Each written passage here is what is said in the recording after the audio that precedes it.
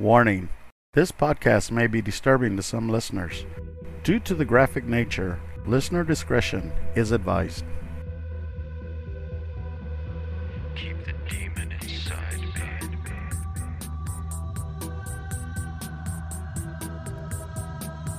Keep the demon inside me.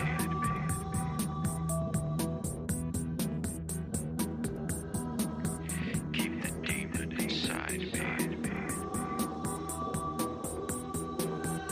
Welcome from wherever you are. This is The Demon Inside with your host, John Venom.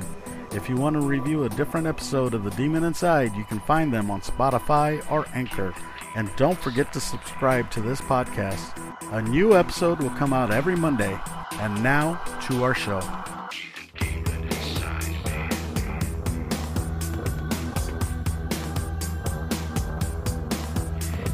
me. We'll be right back after these messages from our sponsors.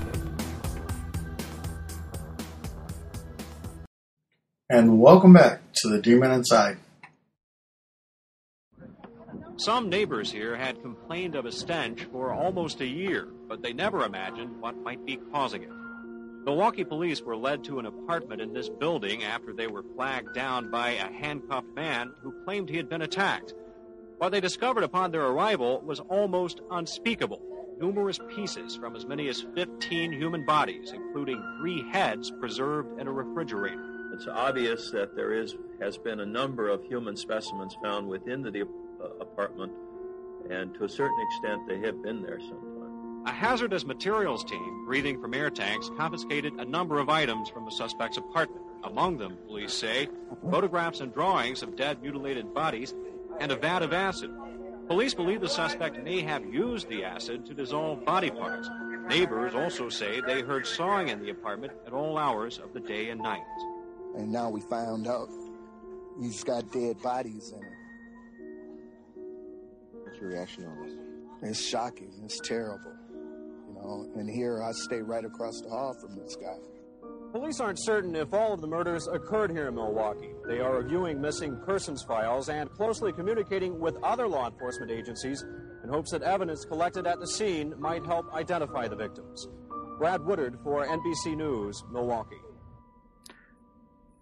Hello, my Demon Insiders, and today we will be talking about Jeffrey Dahmer. Dahmer was a serial killer out in Milwaukee, and he had 17 victims, and I'm sure a lot of you have seen the show, the drama show that has come out on Netflix, and I'm telling you, they did a pretty good job. We actually saw the whole thing. We binge-watched it, but nothing is as more terrifying as listening to his actual last victim, Tracy Edwards, who escaped Dahmer and was one of his last victims. So we're not going to call Tracy Edwards a victim because Tracy Edwards is a survivor. And if it wasn't for Tracy Edwards, Dahmer would have never been found out. So this episode is actually going to be a 2-parter. The first part is going to be Dahmer's interviews. Now, it's not so much about the crimes that he committed, but it's the sense of a demon that was inside for this show. And there's a lot that the interviewer is giving to Dahmer, and Dahmer says a lot of interesting things of he couldn't remember or he felt a surge of energy or things like this. So on this first episode, we're going to show the demon inside Jeffrey Dahmer through Dahmer's own words. And in the second episode, we're going to listen to Tracy Edwards, the survivor, in his testimonial during the court, when he talks about the difference that Dahmer would change from one to the other. I had these obsessive desires and thoughts wanting to control them, to, I don't know how to put it, possess them permanently. And that's why you killed them. Right. Right. Not because I was angry with them, not because I hated them, but because I wanted to keep them with me. And as my obsession grew, I was saving body parts such as skulls and skeletons. So, on this portion of Dahmer's interview, Dahmer talks about a compulsion. So, let me interest you in this. For me, the demon inside is that compulsion. That compulsion is what keeps you going. You know it's wrong. You don't want to do it, but you have this feeling like you have to. And that's the compulsion that Dahmer keeps talking about over and over and over again. One time I brought this young man back to the hotel room, the Ambassador Hotel. Was just planning on drugging him and spending the night with him. I had no intention of hurting him. When I woke up in the morning, he had a broken rib here. I was heavily bruised. Apparently I had beaten him to death with my fists. And you have no memory I of it? have no memory of it. But that's what started the whole spree all over again. Now this is where Dahmer begins. Again, he said. The spree begins again. Because that compulsion he had tried to control this whole time comes back. But it comes back when he's drunk, when he's passed out. It takes over him. It takes over his soul. Now, I'm not saying what Jeffrey Dahmer was all possession. Jeffrey Dahmer accepted this. He accepted to do what he did. Because most people, when you have a compulsion and you wake up in the morning and you see that this guy's dead because you were drinking and can't remember anything, most people are going to stop drinking. Dahmer didn't. Dahmer kept going. And I'm pretty sure there was times that he was not drunk, that he knew exactly what he was doing. And him and the demon worked in concert together. Dahmer was out of control. The urge to kill had overpowered him. As police later learned, he wasn't satisfied with his victim's death. He wanted more. Why did you photograph them?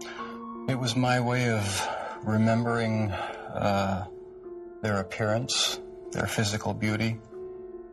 I also wanted to keep something. If I couldn't keep them there with me whole, at least I felt that I could keep their skeletons. And I even went so far as planning on setting up an altar with the 10 different skulls and skeletons. And what was the purpose of the altar going to be? As a sort of memorial. A point where I could, I don't know. It's so bizarre and strange, it's hard to describe. A place where I could collect my thoughts and feed my obsession.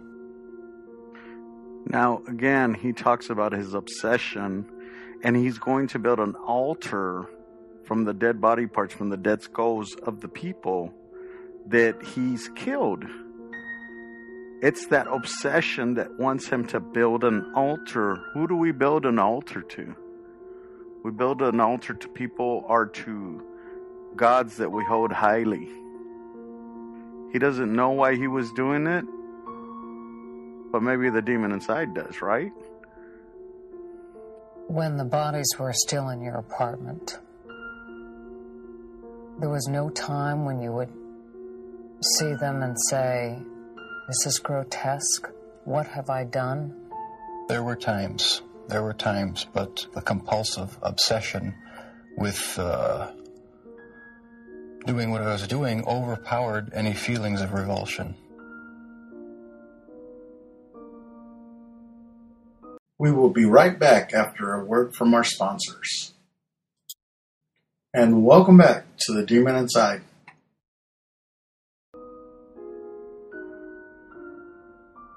So the compulsion that Jeffrey Dahmer talks about, it's a very difficult thing to describe. because the compulsion is something that if you don't have it, you don't know what that means. So let me try to give you a for instance. If you get an itch, let's say on your arm or your back, let's say on your back, and you can't reach it, and you're trying everything to reach that itch, you're not thinking about being hungry, you're not thinking about going to the bathroom, you're not thinking about your day, your family, yourself, you're not thinking about anything except how annoying that itch is. That's the kind of compulsion that Jeffrey Dahmer had. That's the kind of compulsion that I believe a lot of these serial killers have, where they need to do what they're doing, their fantasy, as they call it. The thing is their fantasy is only about themselves. It has no room for sympathy, has no room for anything other than violence to other people.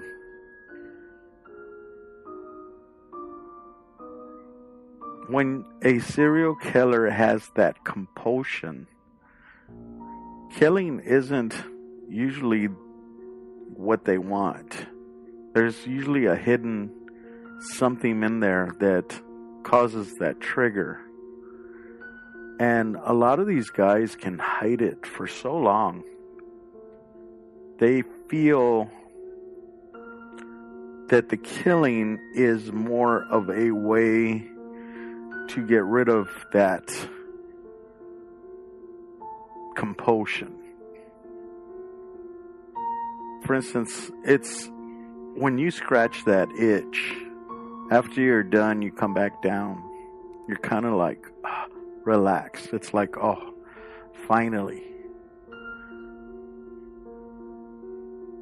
They have to go through certain things of that compulsion to get to that final ending. And once that final ending is fixed, then the world is back to normal again for them. And Dahmer had this fantasy for a long time. I started having these obsessive thoughts when I was about 15 and 16, and they got worse and worse. What were your fantasies about? They were sexual fantasies of control, power, complete dominance. They became reality. Was there pleasure in that fantasy? There was excitement, fear, pleasure, all mixed together. This fantasy of his wasn't just about killing people, or he would have done it in the parking lot. This was about bringing them home and doing the control thing. And a lot of people would say, how could they fall for it? Well, you're talking about a charming person, somebody that disguised himself as himself until the demon took over. But this is the way he used to get them at the bar. I'd go to the nightclubs, drink, watch the striptease shows. And if I didn't meet anyone at the bars, I'd go to the bath clubs and meet someone there, offer them money, and we'd go back to the apartment, have a few drinks. I'd have the sleeping pill mixture already prepared. Person would drink it, fall asleep, and that's when they would be strangled. So now what I find fascinating is that Dahmer used a ruse that was used in the 70s with Rodney Alcala. And Rodney Alcala would go to the beach and he would ask women if they would like to have their pictures taken, because he told everybody that he was a professional photographer. So you got to kind of wonder if this is where Dahmer did it, or Dahmer felt the compulsion to do this, because he actually talks about taking the pictures and keeping them because it's keeping a part of them. So after he would bring them back like he said, he would drug them with the drugs that he had already had waiting for them. And then as soon as he would drug them, he would kill them. But we find out that this isn't really true. What we find out through Tracy Edwards, the last surviving victim, is that Tracy Edwards says that when they went, he went straight to his bedroom. Dahmer went straight to his bedroom and turned on the movie The Exorcist 3. And in certain parts, Dahmer would change. He would act differently. And you're gonna hear all that next week when I come out with the second part to the Jeffrey Dahmer case, when you're listening to Tracy Edwards talk. But this is what Dahmer remembers about that night in particular. Take a listen to this. I felt so hopelessly evil and perverted that I actually derived a sort of pleasure from watching that tape. Did you like feeling evil? No, I didn't. But I had tried to overcome the thoughts, and it worked for a while, but eventually I gave in. So what Dahmer is talking about is The Exorcist 3. And there's quite a few serial killers that have make reference to this movie. In the movie The Exorcist 3, they talk about the Gemini killer. And there was other serial killers that have also referenced the Gemini killer. So for me, I start wondering if this movie, The Exorcist 3, has actually spawned a lot of these demon and psych killers. And because of that, they don't understand why they have that compulsion to kill. While Jeffrey Dahmer may say things today that make it seem like he understands what went on in his mind, he does not. All he can do is tell you what happened, but he cannot stop whatever it is that drove him to kill in the first place. Do you still feel those same urges? Do you still feel that compulsion, that obsession? I wish I could say that it just left completely, but no, there are times when I still do have the old compulsions. So I have brought up this question before. If this person is in prison, do they still have the same compulsion? Does the demon leave your body and go somewhere else? Or does the demon go into other souls that are in prison? But according to Dahmer, that compulsion is still there. And the only reason that he doesn't act on it is because he can't. He doesn't have any opportunity to do that. And what makes Dahmer different from other serial killers is that Dahmer actually ate his victims. He wanted to be so close to them that he had them inside of him.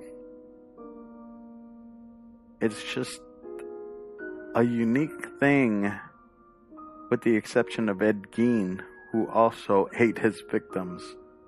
I was branching out. That's when the cannibalism started, eating of the heart and the arm muscle. It was a way of making me feel that they were a part of me. At first it was just curiosity, and then it became compulsive.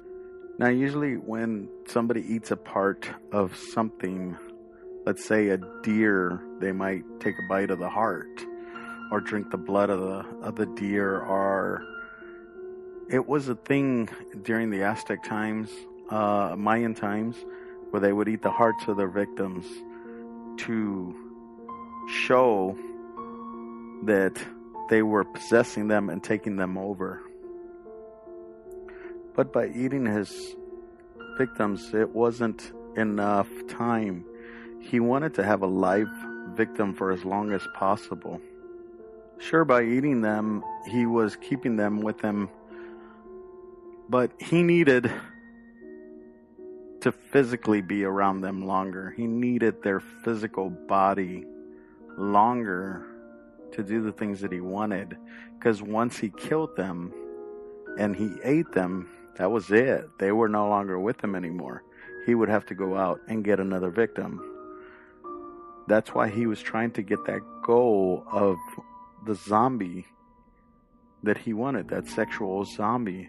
Then I tried to keep the person alive by inducing a zombie-like state. By injecting first dilute acid solution into their brain or hot water. And it never did completely work. Could someone like you be stopped? Could you be helped? No, I was dead set on going with this compulsion. It was the only thing that gave me any satisfaction. He became so warped by his evil impulses that he even took a victim's head with him to work at the Ambrosia chocolate factory. I kept the mummified head and skull of one of the victims in a carrying case in my locker at work. Were you almost flaunting it? Yes, but that's how strong the compulsion was. That's how bizarre the desire was. I wanted to keep something of the person with me. Never understood it. There was no use trying to fight it because I couldn't rid myself of it. It was too powerful and persistent. Do you dislike it? Yes, it's caused a lot of problems for me. A lot of conflicts and unanswered questions. The conflicts remain with him, and so do his compulsions. But in prison, he finally cannot act on his savage desires. If you were out on the street now, would you still be committing the crimes? Probably. If this hadn't happened, there's no doubt I probably would be. I can't think of anything that would have stopped me. What was the turning point for you that made you suddenly realize that you had done something terribly wrong, something you should be sorry for? It was the night of the arrest. I have no memory of what happened during the 6 hours before the last victim ran out of the apartment. I heard a knock on the door, and the police were there with the last victim.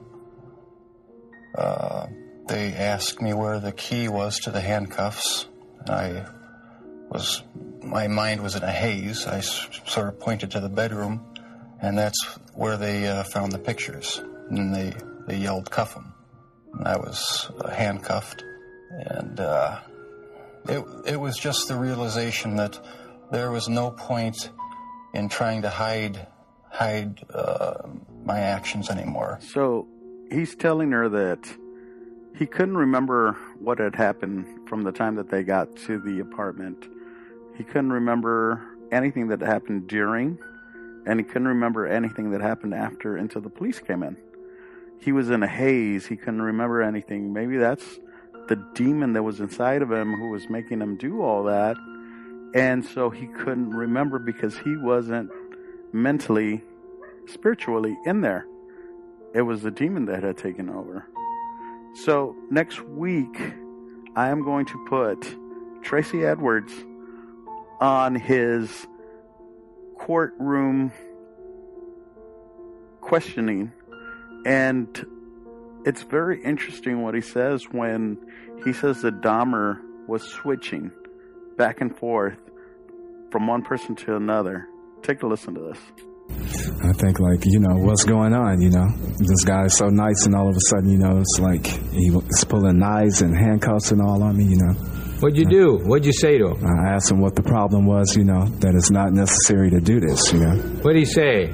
He told me at that point if I wouldn't do what he said, he would kill me, Now, tell us about his demeanor at the time that you look at him and you say, what's going on? You don't have to do this. What happens to Mr. Dahmer? What's he like? It's like not the same person that we met at Grand Avenue Mall. How does he different? His face structure seemed different. His body structure is like it wasn't him anymore, It's like it was a totally different guy there. Next week, we will have that and a lot more on the continuation of the demon inside Jeffrey Dahmer.